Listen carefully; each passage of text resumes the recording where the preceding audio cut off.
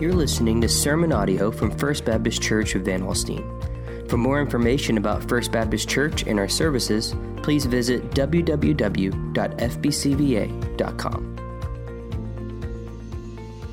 Let's take our Bibles and turn to the book of Proverbs this morning, Proverbs chapter 5. Thank you, worship team, for leading us so well, so capably. We appreciate your ministry week in and week out.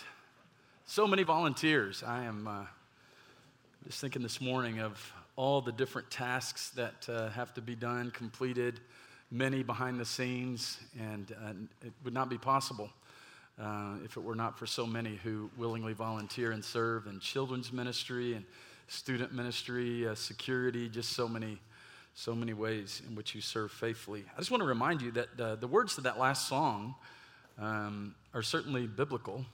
They come really directly from Galatians chapter 4. I just want to share with you real quickly. It says, "But when the fullness of time had come, God sent forth his Son, born of a woman, born under the law, to redeem those who were under the law, so that we might receive adoption as sons.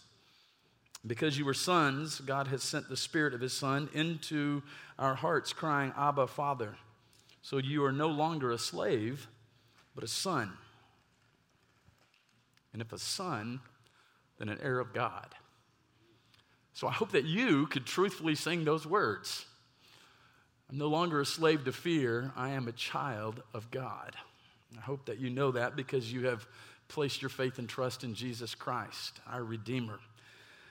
That's all free of charge. Okay, we're going to Proverbs chapter 5 this morning. Proverbs chapter 5. We have been looking at the book of Proverbs this summer, focusing primarily on the speeches or the paternal appeals from a father to his son found in the first 7 or 8 chapters of the book of Proverbs. We've already looked at the first 7 parental appeals found in the first 4 chapters of the book of Proverbs.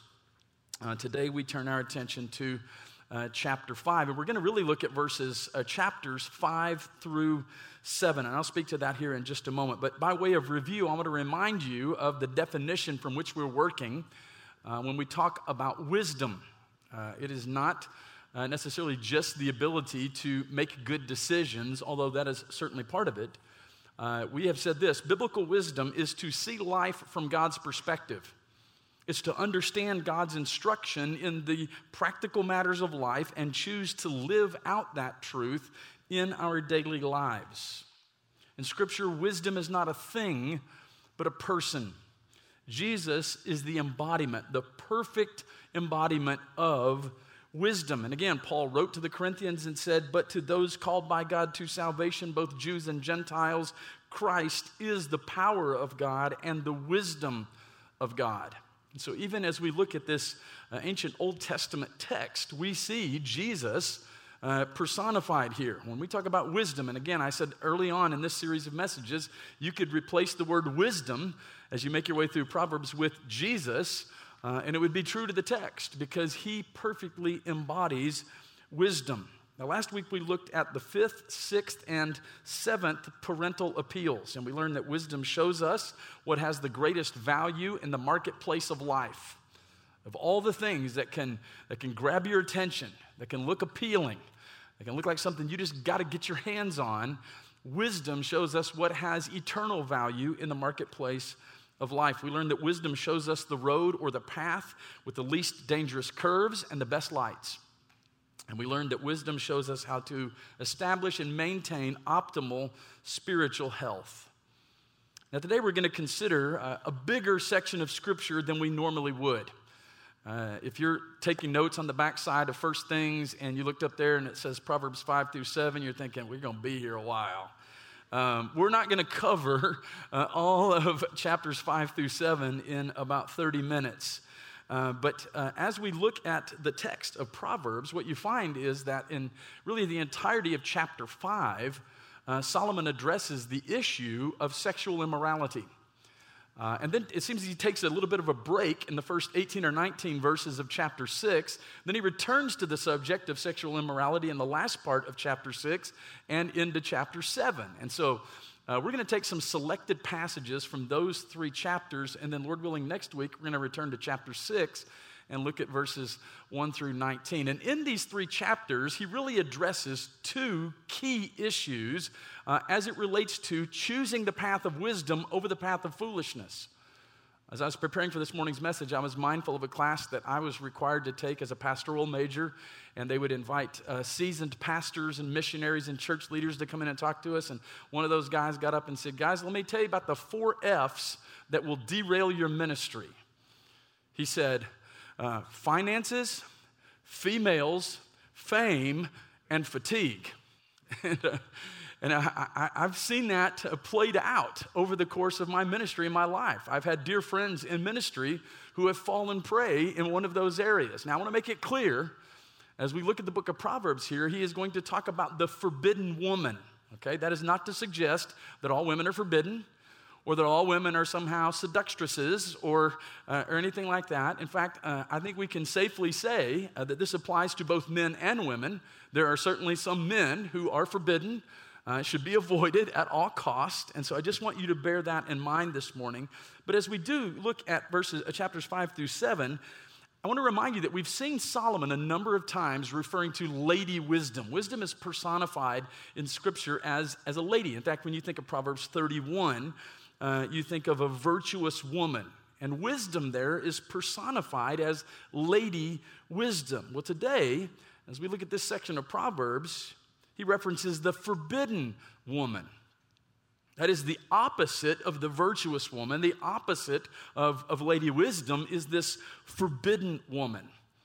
And as we make our way through some of these selected passages, I want you to notice simple things that we could many times overlook, but the power of words as it relates to this subject.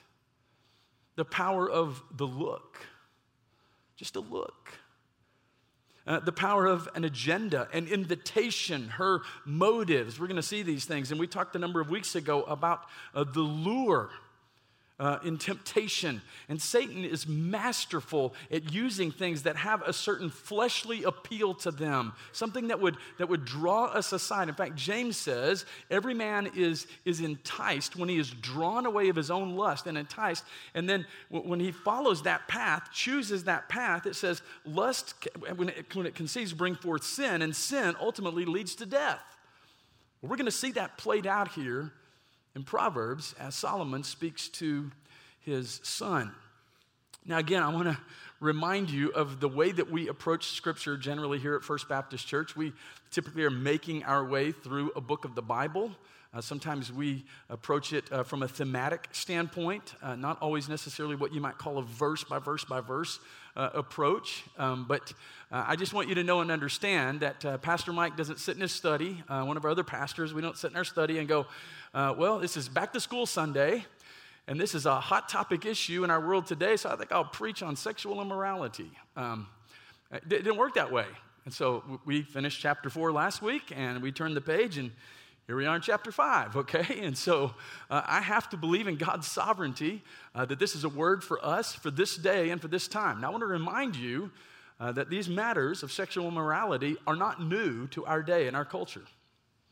They're not. I know sometimes you see things and you think, holy cow, what else? What new word can possibly be thrown at us? Polyamory. What in the world is polyamory? And I mean, all of these different things. And it's a really chaotic time as it relates to some of these matters. And some of you have grown up kind of in the midst of what's been called culturally the sexual revolution. And so these issues create some very complex conversations, and they're hard. And if you don't believe me, talk to Jace, one of our pastors. He's working on a doctorate right now in cultural apologetic, and he's looking at these issues of identity and transgenderism and sexual identity and all of the stuff that gets thrown in the pot as it relates to sexual immorality. And you got to know this, God's word is not outdated.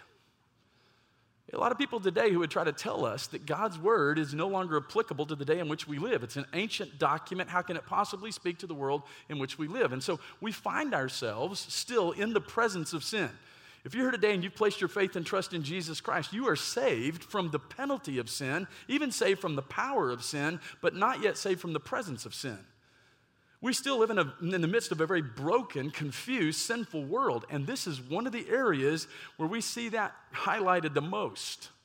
So much confusion and so much debate. I mean, it is a hotly debated topic today. And if we dig into the subject a little further, I think what you would discover is that most of us in this room have very, very personal connections with someone who's struggling in some of these areas. And you may be sitting here thinking, man, my story is unique. You have no idea. I got a pretty good feeling your story is probably not as unique as you might think it is, for your pastor included. Okay, and so I know it's a sensitive subject. We're not going to get graphic today or anything like that, okay? But this may foster some conversations in your home, okay, if you've got kids in the room.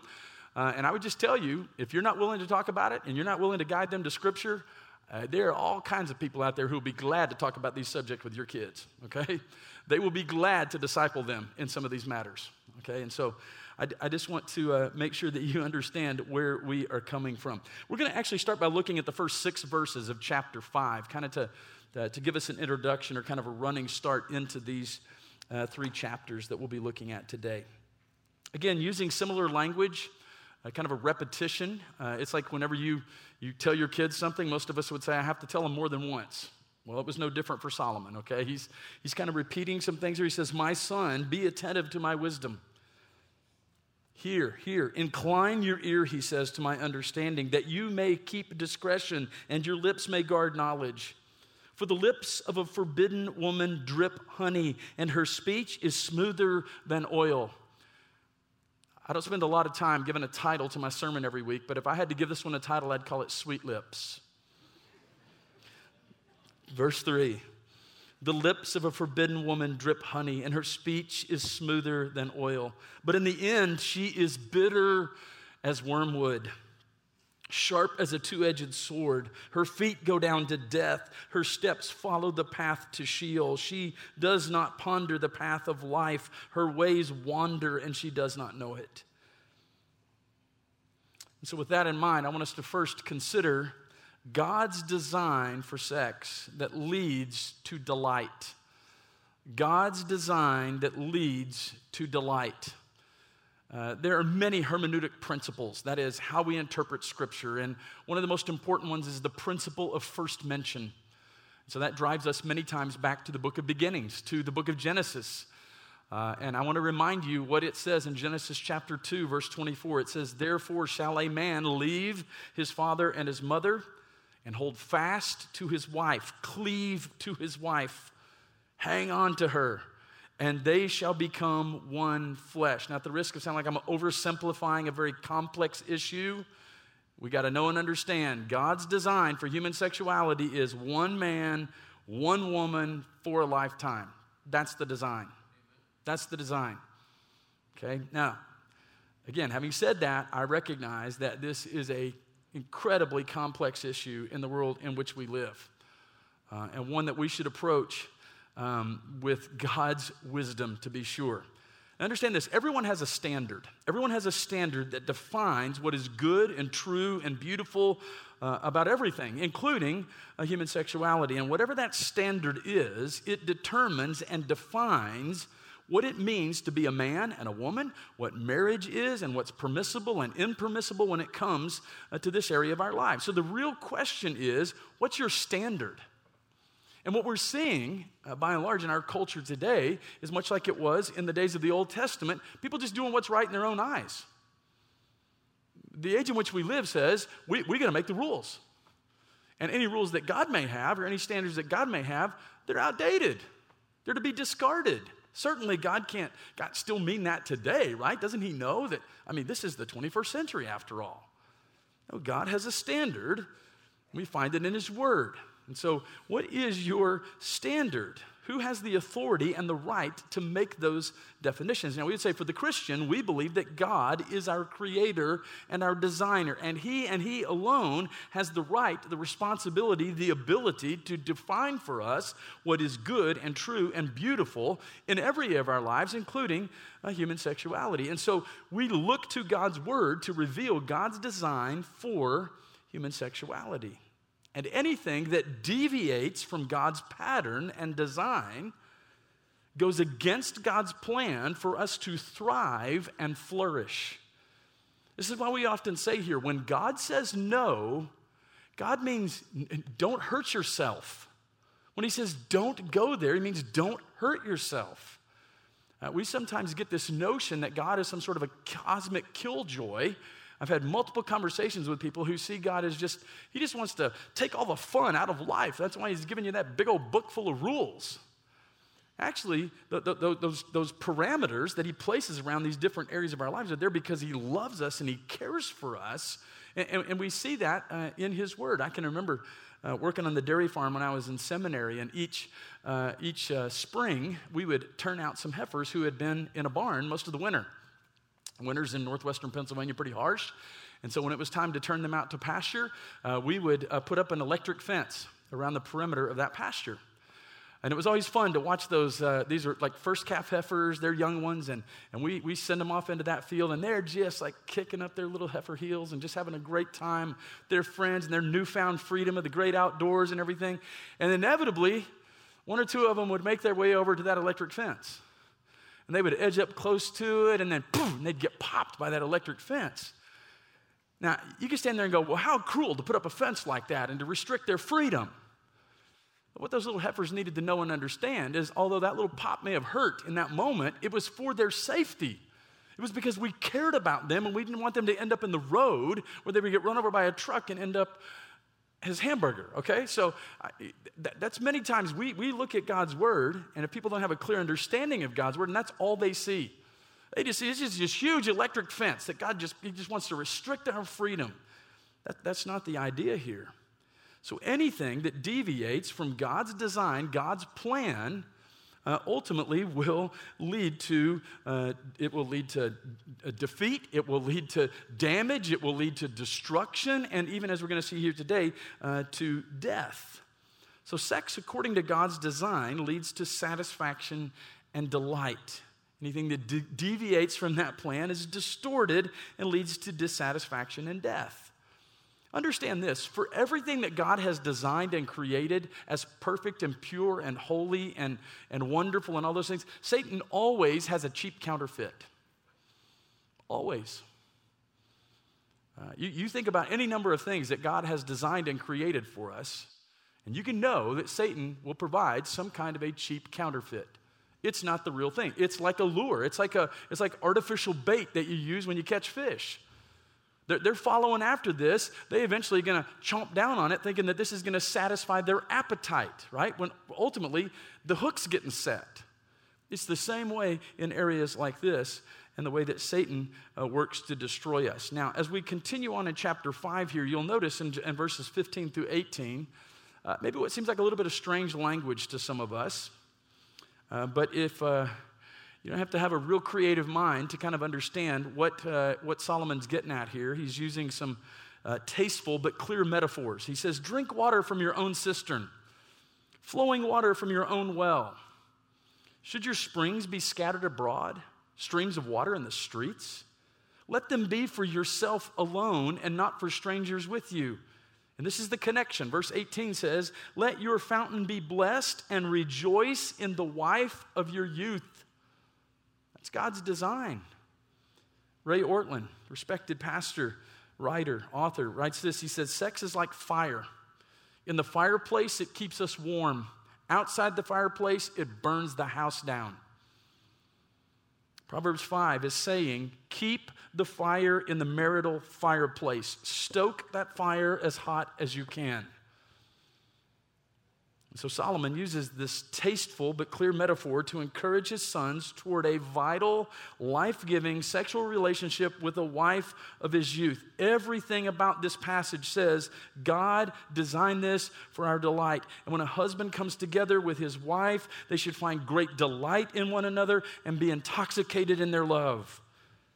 At the right time, with the right person, sex, as designed by God, leads to satisfaction and delight. But when we stray from God's design, we distort something that God designed to be beautiful. And that delight turns to destruction. And any one of us have seen this played out, maybe in a friend's life, maybe in a former pastor's ministry, maybe in your own family. We've all seen exactly what Solomon is talking about here in this area. There's a second thing I want us to see today, and that is the distortion that leads to destruction. Again, I take you back to chapter 5, verses 3 through 6, and I want you to notice with a little more intentionality the words that Solomon uses here. He says, "For the lips of a forbidden woman drip honey, and her speech is smoother than oil." So there's this appeal, there's this fleshly appeal. But then notice what it says in verse 4. "But in the end, she is bitter as wormwood, sharp as a two-edged sword. Her feet go down to death. Her steps follow the path to Sheol. She does not ponder the path of life. Her ways wander, and she does not know it." So human sexuality, according to God's design, leads to delight. Anything that deviates from that design is a distortion. And the thing about distortions is that they often have enough resemblance to the real thing to feel like it's an adequate substitute. But as we will see, it offers false promises and sure pain. So if we give our attention to Proverbs chapter 7, you flip over there, and we look particularly at verses 13 through 21, we see this played out. "She seizes him and kisses him, and with bold face she says to him, 'I had to offer sacrifices, and today I have paid my vow. So now I have come out to meet you, to seek you eagerly, and I have found you. I've spread my couch with coverings, colored linens.'" Think the greatest thread count available. "Colored linens from Egyptian linen. I have perfumed my bed with myrrh, aloes, and cinnamon. Come, let us take our fill of love till morning." That's not love, that's lust, isn't it? "Let us delight ourselves with love, for my husband is not at home. He has gone on a long journey. He took a bag of money with him, and at full moon he will come home." With much seductive speech she persuades him. With her smooth talk she compels him.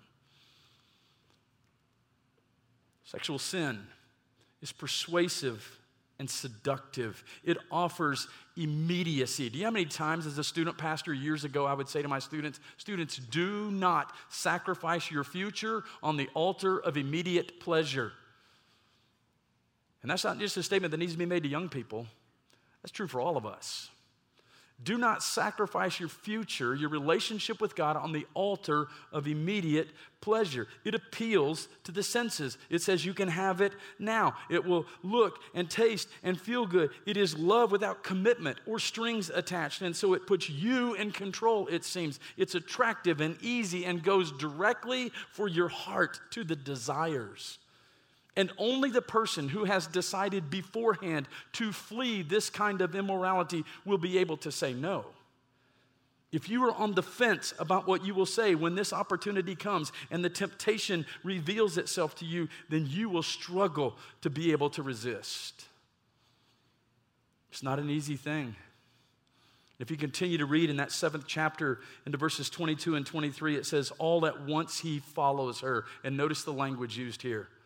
"As an ox goes to the slaughter, or as a stag is caught fast till an arrow pierces its liver, as a bird rushes into a snare, he does not know that it will cost him his life." If you read through Proverbs chapters 5 through 7 here, and I would encourage you to do that, you'll see him describe consequences of losing your honor and reputation, losing time and money and property in legal battles, and getting beat up by the cheated spouse, and living with regret and broken relationships and families. And there's even a hint of physical deterioration due to this type of immorality. Solomon says, sexuality, according to God's design, leads to delight and satisfaction, but distorted sex leads to physical, emotional, financial, relational, and ultimately spiritual destruction, and in the end leads to death. The fool thinks I can beat the system. I can shortcut wisdom. I can get what I want. The twisted lie is from Satan himself. There's a 17th century writer by the name of Thomas Brooks who wrote this. He said, "But he who now tempts you to sin upon the account that repentance is easy," it's cheap grace. It's the ideology that says, well, I'll do this and then God will just forgive me. He says, "will before long bring you to despair and forever destroy your soul and represent repentance as the most difficult and hardest work in the world." That's why Solomon says in chapter 6, 27 through 29, "Can a man carry fire next to his chest and his clothes not be burned? Or can one walk on hot coals and his feet not be scorched? So is he who goes into his neighbor's wife. None who touches her will go unpunished. Sex is like fire. In the fireplace, it keeps us warm. Outside the fireplace, it burns the house down." You say, "Pastor, can you get a little more specific?" At the risk of any kind of impropriety this morning, I have no desire to do that. But I can just tell you that this comes in a myriad of forms today, most of which you are well aware of. Some will shock you. Words being used today that many of us thought I thought we'd never be having these types of conversations and debates in our culture. Everything from lust, adultery, extramarital sex, premarital sex, pornography, strip clubs, prostitution, human trafficking, rape, sexual abuse, polygamy, polyamory, homosexual and lesbian sex, all of these things, all of them. And we've got to be very careful within the church that we not sit here in pride and arrogance and think that's just those people. Because it's not just, quote, those people. It's not. Now remember, these aren't arbitrary and ancient rules or prohibitions. All of these deviate from God's design for human sexuality. He gets to decide what is good and true and beautiful because He designed it, and He knows what will lead to our flourishing. Ray Ortlund again says this, "And the truth is God gave us our sexuality both to focus our romantic joy and to unleash our romantic joy. And when this very human joy is both focused and unleashed, having both form and freedom, it becomes wonderfully intensified. We thrive within both form and freedom. Boundaries are gifts given by God so that the fire doesn't burn the house but warms the home." So I want us to consider thirdly this morning as we wrap it up, the desire to pursue a life of discipline. The desire to pursue a life of discipline. In chapter 6, verse 25 again, it says, "Do not desire her beauty in your heart, and do not let her capture you with her eyelashes." You move into chapter 7, verses 1 through 3. "My son, keep my words. Treasure up my commandments with you. Keep my commandments and live. Keep my teaching as the apple of your eye. Bind them on your fingers. Write them on the tablet of your heart." Solomon tells his sons that the battle to pursue the path of wisdom is a battle for the heart. That's what we've been saying all along in this series. That's why Solomon stresses here, guard your heart. Guard your heart. It's why we've continually said throughout this series, your passions determine your priorities, and your priorities will determine your path. We all have to guard our hearts. And this is not just related to this subject, it's related to every area of life. Whether it's a sinful pursuit of fame and fortune and any number of things. Guard your heart. Here are 3 ways to battle well. And we're going to close. First, teach your heart and learn discipline. Teach your heart and learn discipline. Proverbs 6, verses 20 through 24 says, "My son, keep your father's commandment and forsake not your mother's teaching. Bind them on your heart always. Tie them around your neck. When you walk, they will lead you. When you lie down, they will watch over you. When you awake, they will talk with you. For the commandment is a lamp and the teaching a light, and the reproofs of discipline are the way of life, to preserve you from the evil woman, from the smooth tongue of the adulteress." You see what Solomon said? Take this truth and bind it to your heart. Bind it to your heart. So this teaching, this truth will become a lamp to light your way, and it will lead you to a disciplined life. So when we teach our heart where to aim, we begin to love the right things in the right way. It's interesting how often people misquote Scripture when they say money is the root of all evil. That's not what the Bible says. What does it say? It says the love of money is the root of all evil, right?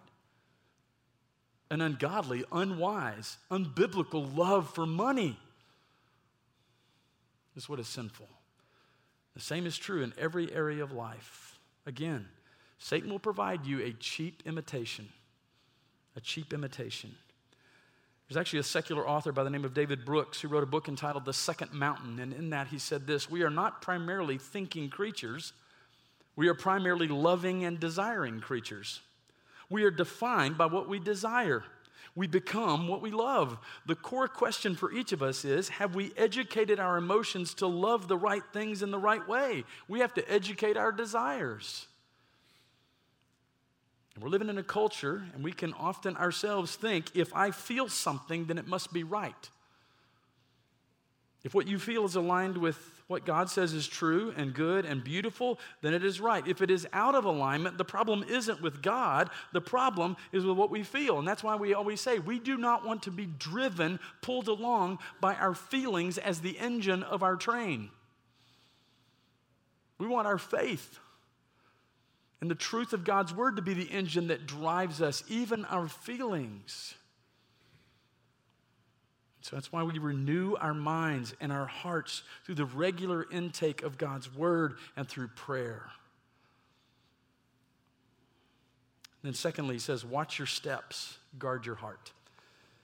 Again, back to Proverbs 5, verses 7 and 8, he says, and now, O sons, listen to me, and do not depart from my words, from the words of my mouth. Keep your way far from her, and do not go near the door of her house. Often we know when we're starting to stray. It's an interesting a text that we sometimes have to wrestle with as leaders in a church is when we look to the qualifications of church leaders. One of the ones that in the Baptist church particularly we have chosen to use as a litmus test is he shall be the husband of one wife, right? So we make some bold assumptions about what that phrase means. You know what that phrase literally means in the original text? He shall be a one-woman kind of man. That means he has eyes for only one woman. He has certain words reserved for only one woman. He has certain ways that he interacts with only one woman. Only one woman. Okay, trust me, I can be calling you ladies sweet lips, okay? I'm not. Or blue eyes, or honey baby cakes, or sweetheart, or any number of other words that you might think of. Those kinds of words are all reserved for one woman. One woman alone. God willing, and by God's grace, for the rest of my life. Okay, don't be unwise. That's why I think Solomon here stresses even her words, her eyelashes, all these things. And again, this is not just a lady issue, okay? We're not just picking on you ladies here. He's talking to his son, okay? Scripture says that we are to mortify our flesh. That's an old word that we don't use much. It's a Puritan word that means to put something to death. In fact, Puritan John Owen said it this way: do you mortify? Do you make it your daily work? Be always as it while you live? Cease not a day from this work. Be killing sin, or it will be killing you. And when it comes to sin, we have the power in Christ to put it to death. Don't incubate your sin. When it's full grown, it will eat you alive. Put it to death. Be killing sin, or it will be killing you. And then finally, remember that Christ redeems what sin distorts. Christ redeems what sin distorts. Back to chapter 5, verses 21 through 23, it says, for a man's ways are before the eyes of the Lord, and he ponders all his paths. The inquiries of the wicked ensnare him, and he is held fast in the cords of his sin. He dies for lack of discipline, and because of his great folly, he is led astray. So when it comes to sin in this area of our human sexuality, everyone can be tempted. No matter your sexual orientation, your gender, your age, your marital status, whatever the case may be. Proverbs tells us that our ways are before the eyes of the Lord. He doesn't miss a single step. Our iniquities and our sins set a trap, and unless someone sets us free, we will die. That's why the Bible very clearly says, apart from a relationship with Jesus Christ and the freedom and the forgiveness that comes through that relationship and his finished work on Calvary, you and I are dead in our trespasses and sins. Dead. Spiritually dead. But there's hope. There's hope. Listen to the gospel. Christ redeems what sin distorts. In 1 Corinthians chapter 6, this comes from the New American Standard. I like the way it reads. It says, "Or do you not know that the unrighteous will not inherit the kingdom of God? Do not be deceived. Neither fornicators, nor idolaters, nor adulterers, nor effeminate, nor homosexuals, nor thieves, nor the covetous, nor drunkards, nor revilers, or swindlers will inherit the kingdom of God." Sometimes when we read a text like that, that's kind of listing out some of these things, we can kind of mentally go, yep, that's those people, yep. Ooh, quick, get over chapter 10. Or verse number 10. He says this, "Such were some of you, but you were washed. You were sanctified, you were justified in the name of the Lord Jesus Christ and in the Spirit of our God." How is that possible? Jesus Christ was crucified not for his wickedness, but for our wickedness. Jesus was held fast to the cross, not by the cords or the nails of his sin, but by the cords of our sin. Jesus died not for a lack of his discipline, but for the lack of our discipline. He was led away not because of his foolishness and his folly, but because of our foolishness and our folly. So no matter what you have done, or perhaps what has been done to you, no matter the path you've traveled, there is hope. Paul says, such were some of you. He's talking to a group of Christians in Corinth. That can be your past if Christ is in your present. If Christ is in your present. Remember, there is no sin that can't be washed and cleansed. There's no sin that can't be forgiven. Christ redeems what sin distorts.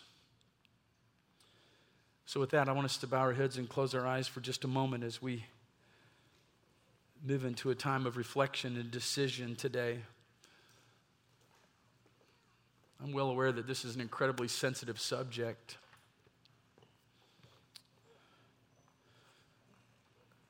It's more sensitive for some than others because of maybe some of your life experiences.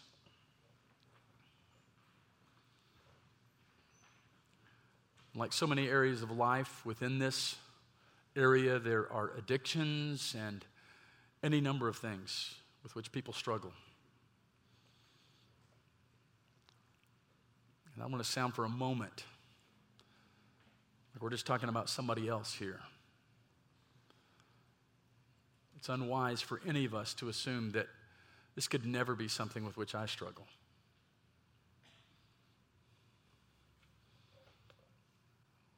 We want to live lives of integrity in every way.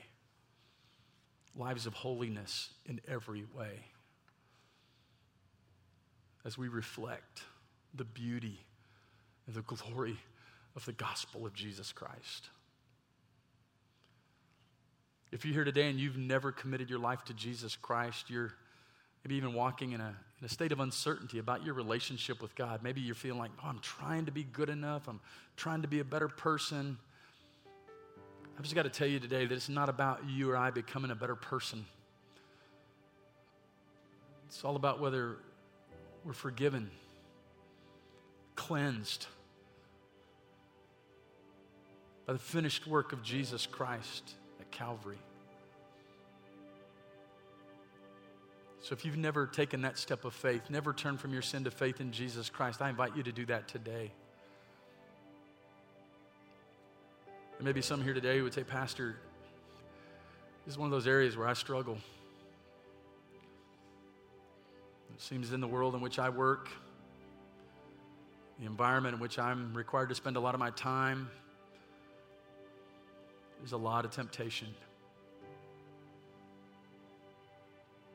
I want to walk in purity. I want to walk in holiness.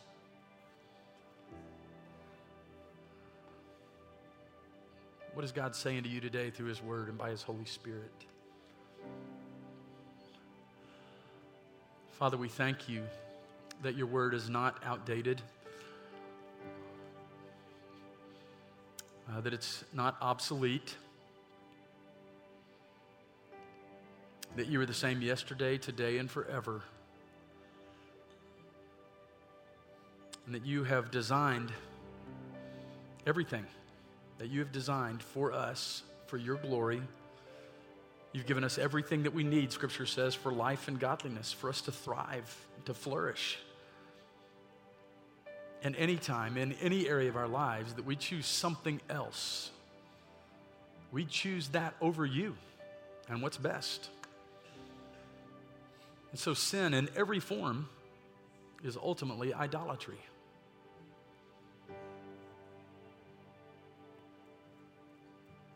And each one of us have to say, if we're completely honest today, Lord, prone to wander, Lord, I feel it, prone to leave the God I love. And that's why, oh Lord, we so desperately need your wisdom, particularly in this area. Lord, we love you, we thank you and praise you in Jesus' name. Amen. Thank you for listening to this message from First Baptist Church of Van Alstyne. For more information about our church, visit www.fbcva.com.